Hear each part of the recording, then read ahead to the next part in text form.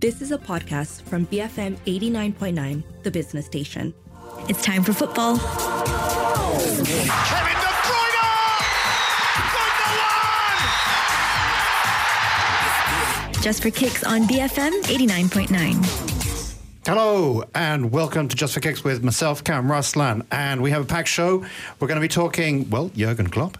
We're going to be talking FA Cup, fourth round, Premier League, some Bundesliga and Asian Cup for the last time.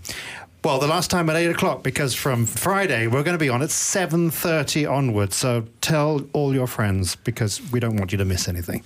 So, yes, our pundits are Sean Malhotra. Hi. Feels fantastic to be back.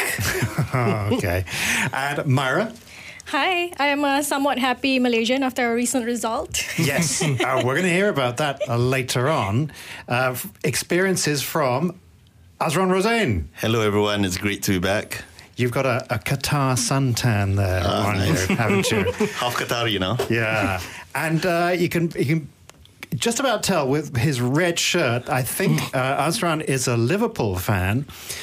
And, well, the breaking news, which unfortunately we missed on the Friday show, is Jurgen Klopp announced very suddenly that he is leaving Liverpool at the end of the season. And so, how are you feeling?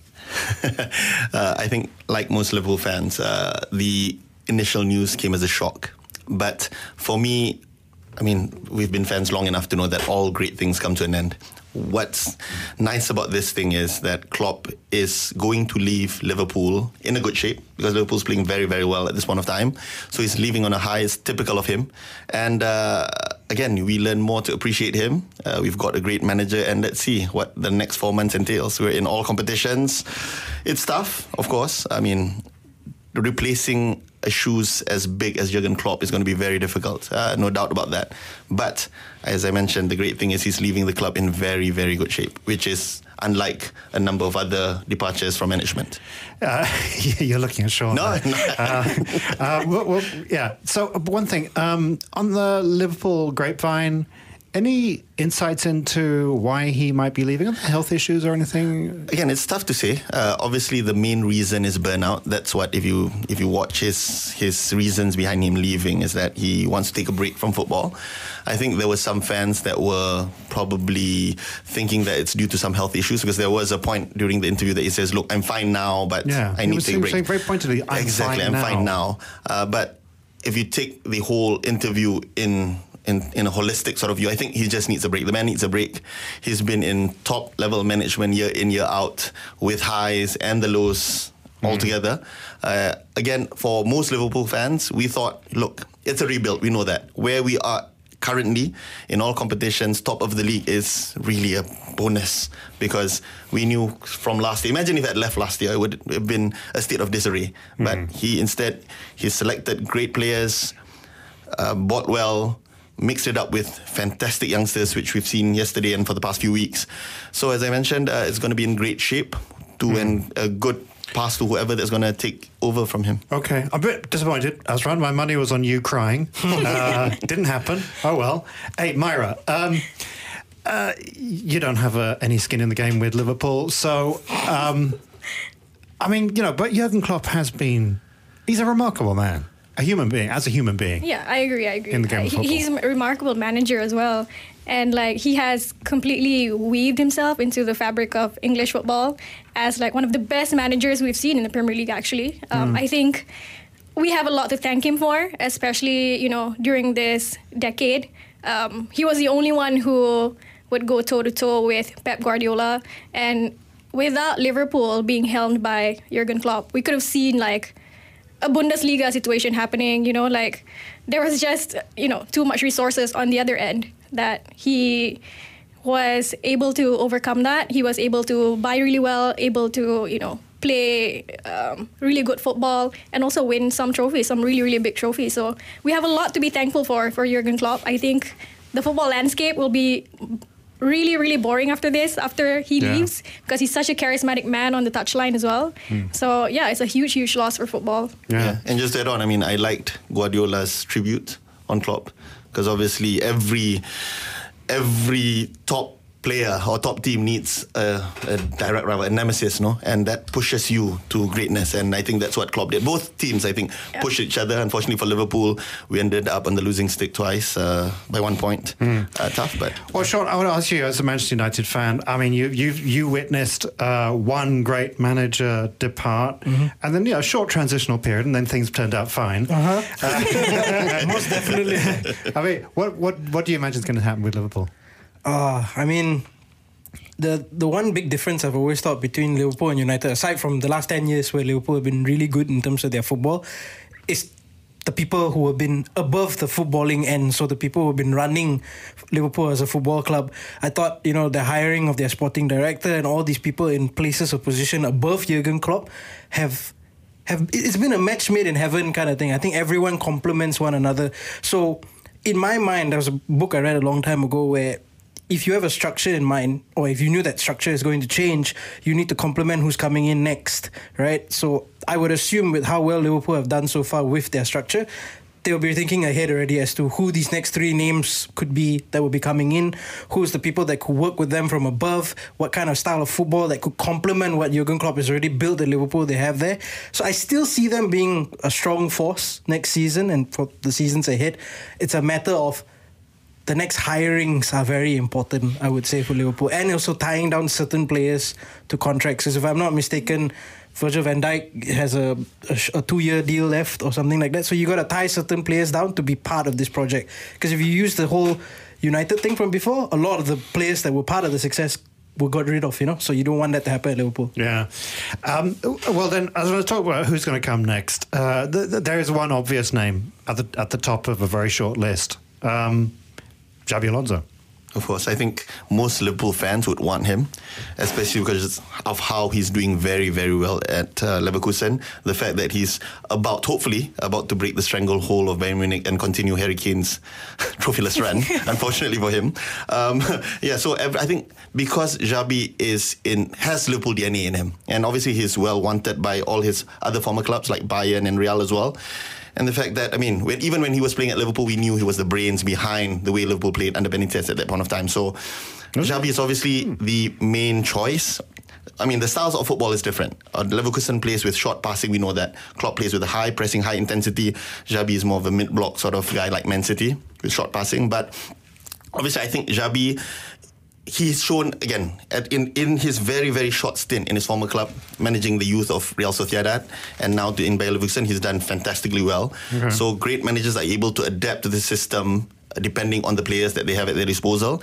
And as I mentioned, Liverpool, Klopp is leaving a fantastic group of individuals. Those that have done it before, have won the Champions League before, like Van Dijk, Trent Alexander-Arnold, but also the up-and-coming youngsters. Conor Bradley yesterday, what an amazing find. Yeah. Very quickly, Myra, if, let's say, Xabi Alonso says, no, I don't want to, who else? I'm thinking Roberto De Zerbi is also a really great shout. Yeah. I think there are also other names in there in the hat, like Julian Nagelsmann and stuff like that. But I do think Roberto De Zerbi is also a very, very good manager to come in second if he ever declines. Because from the pot of Premier League, I think he's... because I do... I do hear about Xabi Alonso saying that, it might be also a step too big at this point of time, because he's only just starting to manage bigger clubs and he has a very small sample size, small body of work. So it might be too overwhelming, but I'm also not sure. Yeah. Sean? Steven Gerrard, I'd just love to see the bands. I would love to see the bands. Steven Gerrard, okay. He's not dead. Klopp is not dead. We have to remember that. Got another 4 months. Yeah, and but in a moment we come back and we're going to look at the FA Cup fourth round that happened just now here on Just for Kicks on BFM 89.9. More football when we come back. Just for Kicks on BFM 89.9. Just for Kicks on BFM 89.9. And we're back, and with me, Myra, Azran, and Sean. And now, Myra, I'm going to throw this one at you. So it's the FA Cup fourth round. There were some matches which were okay, but some which were not so great. And this one was not so great. Tottenham Hotspur 0, Manchester City 1. Spurs, who really, everybody was saying, really wanted to do a cup run. They didn't do anything. I agree. It was really a drab performance from Spurs. I think Yeah, like Sean said earlier, like they barely created much, and but they were defending really, really well. I think the only thing I would like criticize about Spurs at the moment is them bringing in wingers like Timo Werner and also Brennan Johnson. They're really, really good players. They're really, really fast players, but I don't think they have the output to match it at the moment. Now that they've lost Son and Madison, they've lost a lot of creativity in terms of creating chances and also like even just scoring goals. So I think that's one of their biggest problems at the moment. But with Madison coming back, he played a little bit in that game, and I feel like he will be match fit for the next few. I think we will see Spurs doing better, but still, there's so much improvement needed in that wide areas for Spurs at the moment. But you're a Chelsea fan. Mm-hmm. Timo Werner. Yeah. I mean, he's very popular with Chelsea fans, though. He is well loved. He is well loved just because he's funny and he tries really hard. Isn't that? But on a football level, I don't think we ever, would want him back at the club. I don't think, respectfully, I don't think we want him back at the club. I don't think we, fully understood, the hype really didn't match like the output at that point. But yeah, I think a lot of people also expect Ange to revive his career at Spurs. And it will be fun to see if it happens. But after seeing him for so long, even in the Bundesliga, to Chelsea and then back to the Bundesliga, I still think the technical level of him is quite poor. Okay. All right. God, you're mean. Sorry. Okay. Sean, the mighty Newport County 2, Manchester United 4. Mm-hmm. You must have been relieved because Newport County at one point managed to get it to 2-2. Yeah, I mean, United won 4-2, but I'm nowhere near being happy about the performance because 2-0 up, United played really well. I'm very happy for Kobe Mainoo getting his first professional goal for United. Brilliant finish. Bruno's goal was great too. But the team totally switched off the minute they went 2 up. They just didn't, the pressing stopped, the passing patterns stopped, everything stopped. And Newport took a chance. Great goal. Yeah, it took a huge deflection. It was a great goal. And at that point when it was 2-1, I was thinking to myself, knowing how the season has gone so far, 2-0 is never a safe position for United. It has to be by at least 3 goals. Through enough 3 minutes into the second half, one long ball splits United's entire defence apart and it's another goal. At that point, I'm thinking the magic of the FA Cup could finally happen this season where a team, in the lower divisions beats a team in the Premier League. But then I think whatever that was said in terms of the attacking output, because I think defensively, aside from those 2 chances, United were brilliant. And then you started to see the patterns happening again. They suddenly decided to start passing the ball to their one and only striker who was calling out for the ball the whole time. The next 2 goals were, I would say, major flukes, right? One comes off the bar and Anthony finally scores a goal, celebrates like it's the Champions League final. But he's found his level. He's found his level. But I mean, which is what, Newport County. Yeah, Newport County. I mean, no disrespect to them at all, but the scoreline really, in a way, flatters United because the 2 goals that they scored once it was at a 2-2 position were lucky goals, I would suggest. But times like this is when I get worried because you see players like Lisandro Martinez back, Casemiro back, Luke Shaw back, and the team still looks dysfunctional. So that's a big worry. But I've told myself in my head already, I'm taking every game at a time, like one at a time. Okay, but can I ask one general question? Okay, when I was watching this United performance, which was a bit disjointed, but still, I mean, you could see certain patterns of play. Mm-hmm. It looked like, and just about every team out there looks like trying to be Pep's City, playing like that, cutbacks, etc. And the only team I see that doesn't, at the top end, that doesn't do that is Liverpool, with a totally different style. The only team that has this non-Pep style. Is that what Ten Hag's trying to do? I don't think so. I mean, the football he played, a lot of United fans, including myself, assumed that United were going to play like how his Ajax team played. High pressing, high energy, beautiful football, total football in a way, the Johan Cruyff way. But he has said it multiple times that he can't do it with this current team. Now, some people look at it as, he's making excuses and whatever, but he's right. The technical players, there's not enough technical players in that team. No. So the best thing he can possibly do with the team is play with a more high press, more energy, but hope for cutbacks. You're not going to get many headed goals. You're not going to get this beautiful tiki-taka football with United. So, what's the saying, right? If you copy someone, it's the best form of flattery or something. So, in a way, but you don't have the profiles needed to play that kind of football. Okay. Once again, we've spent far too much time on Manchester bloody United. So, it's my fault.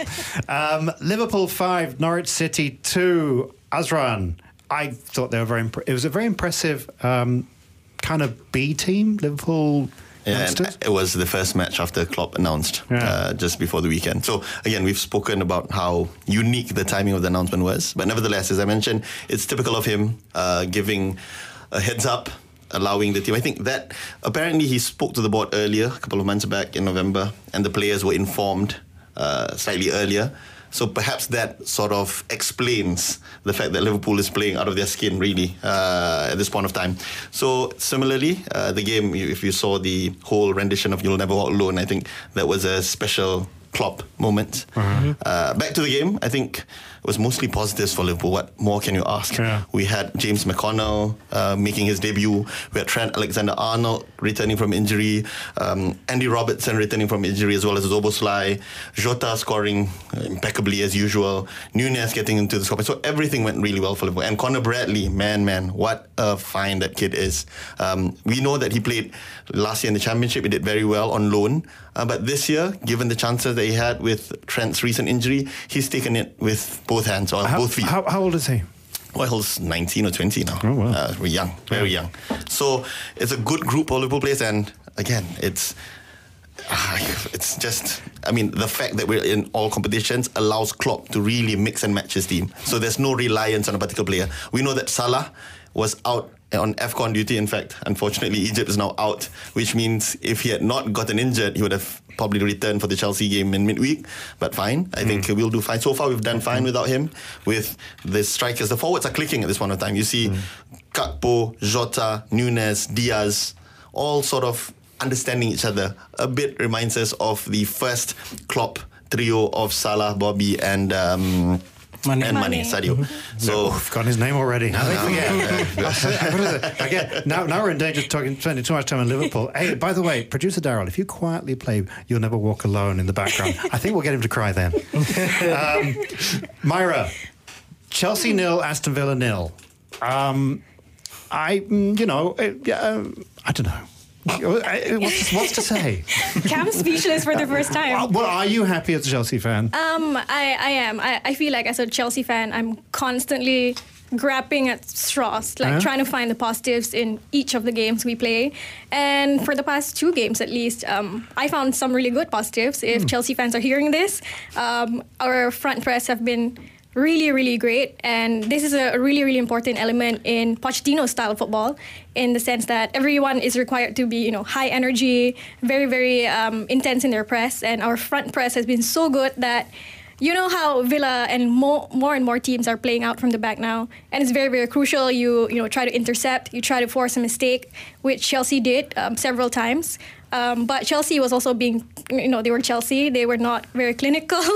They were not, able to score again. And I think also Villa were trying to play for a replay at their home ground. So that'll be very, very interesting. But you're saying that Chelsea thwarted Villa? Yeah? No? I mean, I'm trying to help you here. I'm helping you here with those positives. What?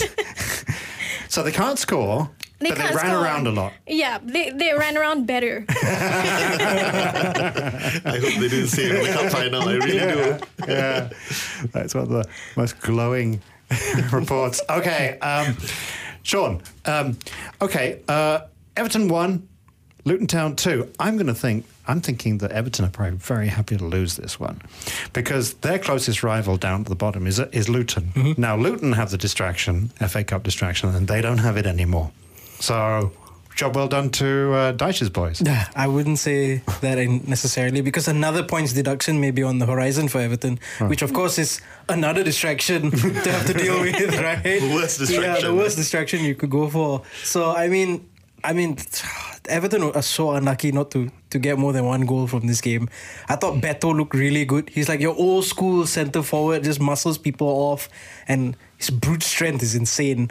But they didn't take their chances at all in this game. And Luton, on the other hand, to score a last-minute winner at Goodison was a painful one for Everton fans. I always assume in my head, I think back to Wigan many years ago, where they knew they were already getting relegated, but they still went all out in the FA Cup and they pulled off one of the greatest, upsets in FA Cup history by beating a really good Man City team in the final.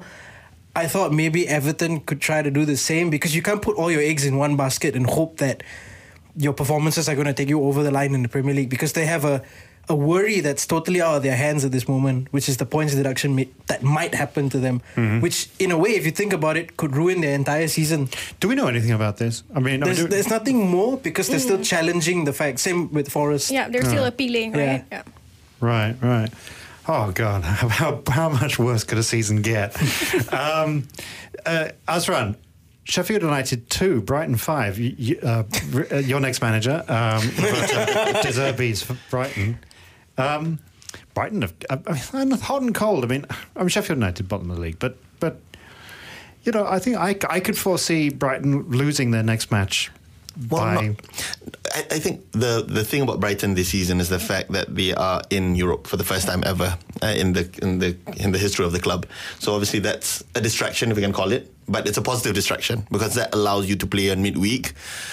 Sure, it's the first test of their squad, but every single player wants to play in those sort of competitions. So it allows De Zerbi to bring in better quality into his club. And we know Brighton has done very, very well in this department, in this regard, because they've brought in a lot of solid players at decent rates before selling them off. So back to the game against Sheffield United. Again, this game was quite one way, if you can see. Again, it's very typical of Sheffield United. Defensively, they're very, very poor, and that's one of the reasons why I think we all can agree they're probably the favourites to go down, because they concede just too many goals. And Brighton managed to capitalise on that sort of weak Achilles of Sheffield United. So it was all, I would say, it's straightforward game for Brighton. Brighton, again, they've been doing okay. Mind you, they've qualified. Let's not forget that they've qualified from a very, very tough group in Europa League, and they're still playing in come February. So maybe nearer to the end of the season, if they go further in the Europa League, perhaps that can take its toll in league results. But having said that, hey, they're top 10, above Chelsea, and good days, no? It's become the default. Above Chelsea or below Chelsea, which is good actually for Manchester United fans, because they kind of managed to get away with it. I'm just happy nothing involves my club, so I just keep quiet. Oh no, I'm comparing Sheffield United. The United just kidding, of course. Myra, Fulham 0, Newcastle United 2. Newcastle again, world's richest club. Bit hot and cold. They would like to have a good cup. They would like to win the cup. Yeah, I think also Eddie Howe mentioned that this is probably their best chance at silverware this season. They have to at least keep up the standard from last season where they got top 4, and also they were in the final of a cup. So I think to get to a final would also be a great achievement. But Newcastle lately have been pretty much, hot and cold. Sometimes they would lose by huge margins. Sometimes they would, win. Against Fulham, I think Fulham are quite weak defensively at the moment because one of their centre-backs is on AFCON duty. But yeah, hot and cold. They have the same players. The players are returning from injury as well. But it's still, something's wrong there. I can't put my finger to it because the players are the same kind of players that have been playing week in, week out. He's not under any pressure, is he? Do we think I feel like he is a little bit. Yeah? I think if they continue with their league form, he will be. Again, we know that it was a bit of a sort of hangover from their continental unfortunate exit. Was it unfortunate? They were abject. I mean, Cam came into this swinging. I don't know. No, but I mean, you got to think about it as well. And I was thinking about it just before the show. Come the summer, there's so many top coaches which are available. Xabi Alonso, Jurgen Klopp, if he suddenly decides that he wants to try something else. But I'm just saying that Jose is out there as well. Jose is available. I would love to see Jose back. Oh, wouldn't you, Cam? Come on. Oh, Myra, even Myra wouldn't like to see Jose back at Chelsea, would you? He has zero loyalty to the clubs that he has coached before, so I'm not I'm not too surprised if he's interested, actually. Oh, yeah. Anyway, I want to finish with the magic of the cup. It does exist. High flying in the Championship. Ipswich 1. Maidstone United 2. I mean, Ipswich are going to get into the Premier League next season, barring some total disaster. And Maidstone, on the other hand, I didn't actually do my research to discover how many places they are below, but it's a long way down. 98 places, I think, something like that. Nearly triple digit. So it does exist. The magic of the cup. The magic of the cup. And it just so happens I grew up kind of close to Maidstone. I didn't really like Maidstone town. It's a pretty ugly place. So that's good news. So there were other results as well. Notably for me, Leicester managed to get 3-0 against Birmingham. And some others. But we'll forget those. So now we'll take a break and we're going to look forward to the Premier League matches coming up, and then we're going to look at the Bundesliga a bit, and then we'll be looking at the Asian Cup here on Just for Kicks on BFM 89.9. More football when we come back. Just for Kicks on BFM 89.9. Just for Kicks on BFM 89.9. Welcome back with myself, Cam Ruslan, Myra, Azran Rosain and Sean Malhotra. And now, Myra, let's go to you for... Is the winter break over? Or is it the other... Because it was split into two groups having... Is there still a winter break? No one seems to know. Yeah, not for English football at least. There were games from Christmas up to... Yeah, but it was like a planned staggered winter break. Mm-hmm. Exactly. But then the FA Cup came along. Yeah. I don't think anyone had a break. So, but Nottingham Forest versus Arsenal. And I feel we haven't really said enough about Arsenal at all. Mm-hmm. And they've been... is the word struggling? Faltering? Something? I do think they are struggling a little bit, only because they set such a high standard last season. But against Nottingham Forest this weekend, and also they won huge 5-0 last weekend. I think with Forest this weekend, they will probably do a bit more of the same. Forest at home, though. It's Forest at home. Yeah, but they're also notoriously bad at defending set pieces, and all their taller players are out for AFCON. And you are facing one of the best teams who do it. Yeah. True. So I'm guessing Arsenal will pip this one. Yeah. They need it. Okay, Sean, Aston Villa versus Newcastle United. Mm-hmm. I mean, Aston Villa is what Newcastle United should be this season. One would think so. I mean, to me, this is one of the two biggest fixtures of the week, I would say. I think Villa-Newcastle it's one that could go either way, but Villa at home, I think they've been one of the best teams at home this season in the Premier League. The way Newcastle, I mean, Myra said it earlier, they've been blowing hot and cold. They have another worry to think about. I think there's about, 2-3 days left for them to figure it out. They have to offload players because they have an issue with FFP. So people like Callum Wilson are being quoted as maybe leaving Newcastle, one of their top scorers of the season so far. Players like Alexander Isak, Trippier to buy. All these players are being linked to moves away. That's the club. I mean, that's the team. But the thing is, these are all players that have been crucial for them in their league form and everything. Villa have nothing to worry about. They have players who are fit. They have players who are ready. Playing at home is already an added boost for them. So I think a lot of this is going to weigh heavily on Newcastle. Just like we were saying earlier, Eddie Howe is under pressure. I think he is, and this game will show it. Villa, for some weird reason, I see them always exploiting every team's weaknesses really well. And when Newcastle is always down to, I think, confidence. The minute that team's confidence drops, teams can play around them easily. I think Villa will prey on that. So I don't think this will be as close as a lot of people think. I see Villa stomping to a big win. I'm convinced. You convinced me, Sean. I'll go with that. I'd love to see that. West Ham versus Bournemouth. Azran. Yep. Bournemouth, are they hot and cold or are they... No, they're pretty hot. They were doing pretty well in December until they got hammered at Liverpool, against Liverpool over the weekend. But anyway, I don't want to talk just about Liverpool. So talking about West Ham. West Ham struggled a bit. I think thanks to injuries, unfortunately for them. I think Kudus going to AFCON. Kudus going to AFCON. At the same time, Jared Bowen had that scare during the FA Cup. We have to remind ourselves they are 6th. Exactly. And at the same time, they've qualified in the next step in Europe as well. So they've done tremendously well, carrying on from last season. They had a bit of a blip. Bournemouth had a fantastic December Player of the Month, I think. Dominic Solanke won. So it's going to be quite an even matchup. But still, I think West Ham, probably they've got the knowledge, the know-how, and the experience to get through this sort of fixtures, especially at home. So a West Ham win for me. And Calvin Phillips' debut, maybe. Exactly. Right. Actually, I just realized, I mean, people are always saying, people have been saying really good things about Bournemouth recently, and yet they're 12th. And they're not, and West Ham are 6th. I mean, we should be giving a lot more credit to David Moyes. He'd had a fantastic season last season, and his team are right now 6th. I mean, I think it's just because of the nature of the football that he plays. But I think that's where the manager's strength is. He knows his players. He's adaptable.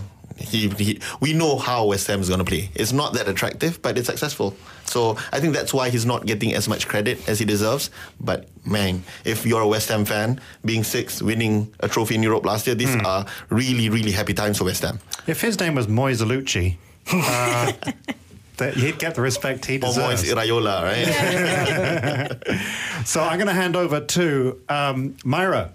Liverpool versus Chelsea. This is I mean, these are two big names, but this is the biggest match of the weekend? It is, and it's a preview of the Carabao Cup final at the end of the month. Yeah. I'm very flattered that everyone still thinks Chelsea as one of the big teams and one of the big fixtures. Well, alphabetically, they come quite high.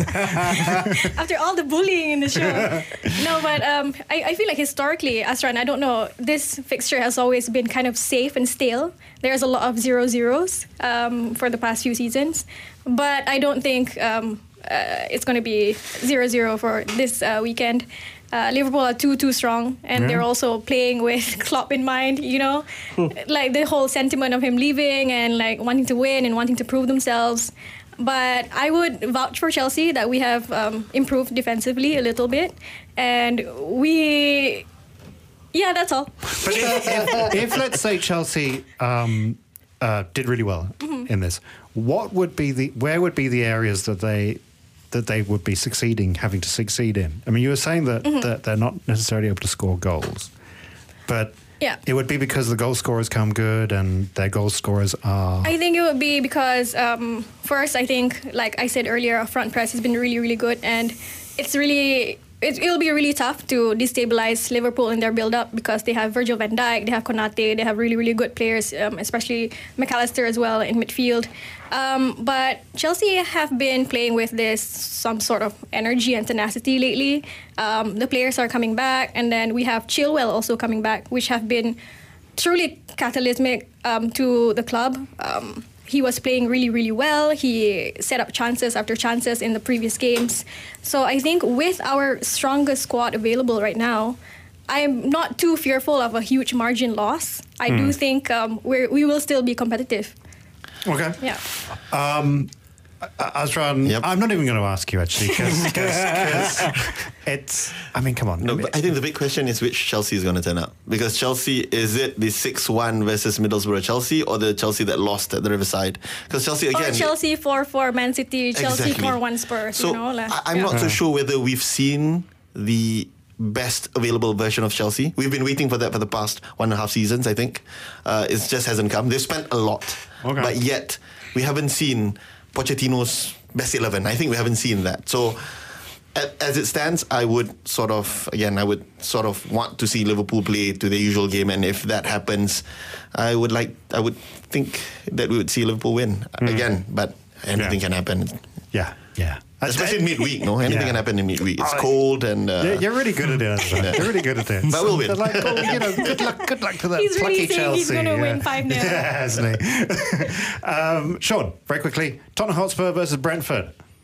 I haven't done this one already, have I? No. I kind of feel like, wasn't that the FA Cup match?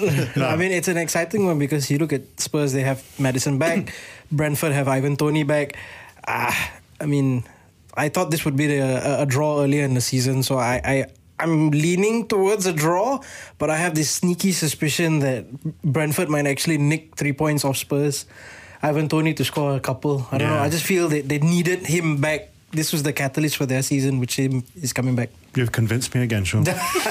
No, because I was like, yeah, Spurs are going to do this, but then it's like, yeah, Ivan Toney and everything. They've only got the league to play for, though. So I think if I was Spurs, I would go all out. You would have thought so, but the FA Cup, come on.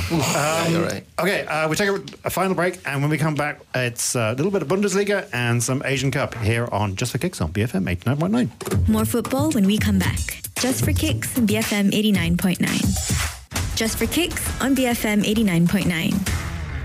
Well, welcome back. I always get the wrong cue. I was like waiting here for another 5 minutes. Welcome back to part 4 with Sean, Myra, and Azran. And I think for the first time in broadcasting history anywhere in the world, we're going to combine Bundesliga with the Asian Cup. Because I wanted to visit the Bundesliga because Bayer Leverkusen are top. And Harry Kane is not... Is he actually not going to win silverware again, Myra? The poor guy. Come on. I mean... but Bayer Leverkusen are good, are they? They are. They're very, very good. The way they play, the way they build, the way their attacking patterns are. Xabi has actually built a really, really good team. And also they have really, really good players in their midst. They're still unbeaten. And they face Bayern in, I think, 2 weeks' time as well at home. So that will be a very, very crucial... I wouldn't say title decider yet because it's still in February. But... There's only 2 points between them. Yeah, there's only 2 points between them. But yeah, anything can happen because we go through this every single year with Dortmund. You know, last season, they took it to the final game and then they lost and then Bayern won the title. So I feel like I cannot say that Leverkusen will win, because there are so many surprises in the Bundesliga. But of course, I think everyone's hopes is that they will triumph. Yeah. The fact that they're the only unbeaten team in the top leagues of Europe says something. It's nearly February and they haven't lost a single game in the league. So, and it's not an easy league at that. You've got Stuttgart who's doing very well. You've got Dortmund, typically, Leipzig. But there's a 10-point gap between second and third. So it's a two-horse race. We know that. Yeah. And again, we've seen the Bundesliga time and time again. You play the whole season and finally Bayern wins, right? So, but Sean, you got to feel sorry for Harry Kane. Come on, you got to be. Come on.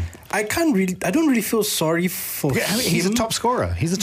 I feel Bayern have created their own issues this season. Harry Kane was not an issue, not at all. I just think there's so much chopping and changing in that team, in their midfield and defensively as well. Kim Min-jae has looked, to me, at least in my opinion, their best defender. Upamecano, what's his name? The other De Ligt has. Yeah. They've all not looked great. And the thing is, Tuchel has created this problem where he's constantly brought one out and brought one in, brought one out, brought in one in. Mazraoui, who started the season, looked all right. Got put out again. Kimmich, has tried his level best to keep that midfield shape together, but they lost Goretzka to injury. There's so many fundamental issues wrong with Bayern at the moment, but then you have to look at the table and you go, they're only 2 points behind. Exactly. So, and a Bayern that, you assume may not win the league is the most dangerous version of Bayern because there's still half the season to play for, or maybe slightly less than half the season to play for. I don't know how long Leverkusen can hold on to this. I've attributed a lot of their success thus far to Xabi Alonso, to Florian Wirtz, but recently, after watching their last 3 games, one person I want to give a lot of credit to, Alex Grimaldo, a guy who came in on a free, if I'm not mistaken, who's forgotten about his other clubs, has been insanely good. I think he's easily been one of the best fullbacks in all of Europe this season. Yeah. Scoring and creating goals at the same time. And let's Keeping not forget clean sheets the striker, Boniface. Yes. Myra, you watch a lot of football. All three of you watch a lot of football from around Europe, and I do not know when it is exactly that you would sleep. But how would you rate the Bundesliga within Europe? Is it what kind of quality of football is there? Is it exciting? Is it good? Is it as better than Italy for you? You watch a lot of Spanish football. I do. I think there will be some personal biases in this because I do watch a lot of Spanish football and the Serie A more.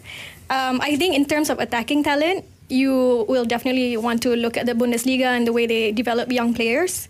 For other leagues, I think you look at defensive. I think more defensive players in the Serie A and more like team structures and stuff like that. But in the Bundesliga, what I appreciate the most is probably the fact that a lot of teams play very direct and very vertical, so it makes for like amazing matches most of the time. Because recently I watched last weekend was like Stuttgart versus Leipzig.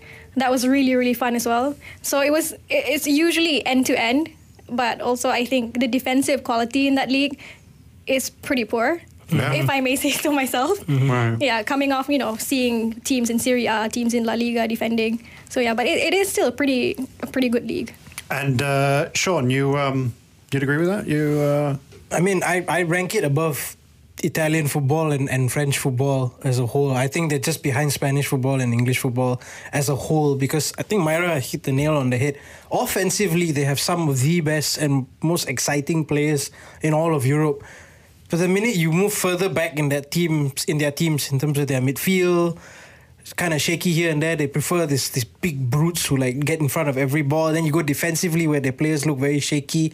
You have big names in a lot of the teams in Germany who play in defense, but they never strike you as defenders that will be insanely good or this kind of thing. So I'll rank it just behind Spanish football, because I think Spanish football has some of the most creative midfielders in all of Europe, and offensive players too. Defensively, there'll be some teams here and there who look good, but yeah, I mean, German football is exciting to me. Since I grew up, I've always thought of the Bundesliga as a more physical version of the Premier League. What? Yeah, Really? more physical, because there's so many big players in Germany, and everything seems to be there could be long balls going up and down and everything, and there's always big players to contest Really? everything in the Bundesliga.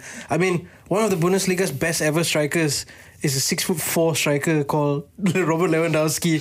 So I mean, I used to watch a fair bit of Bundesliga. I found that the referees would call a foul very fast, and actually, it wasn't that physical to my mind, because it was like close control, and they would nick the ball off the other player's feet. But if they went a little bit too far, whistle blast, foul.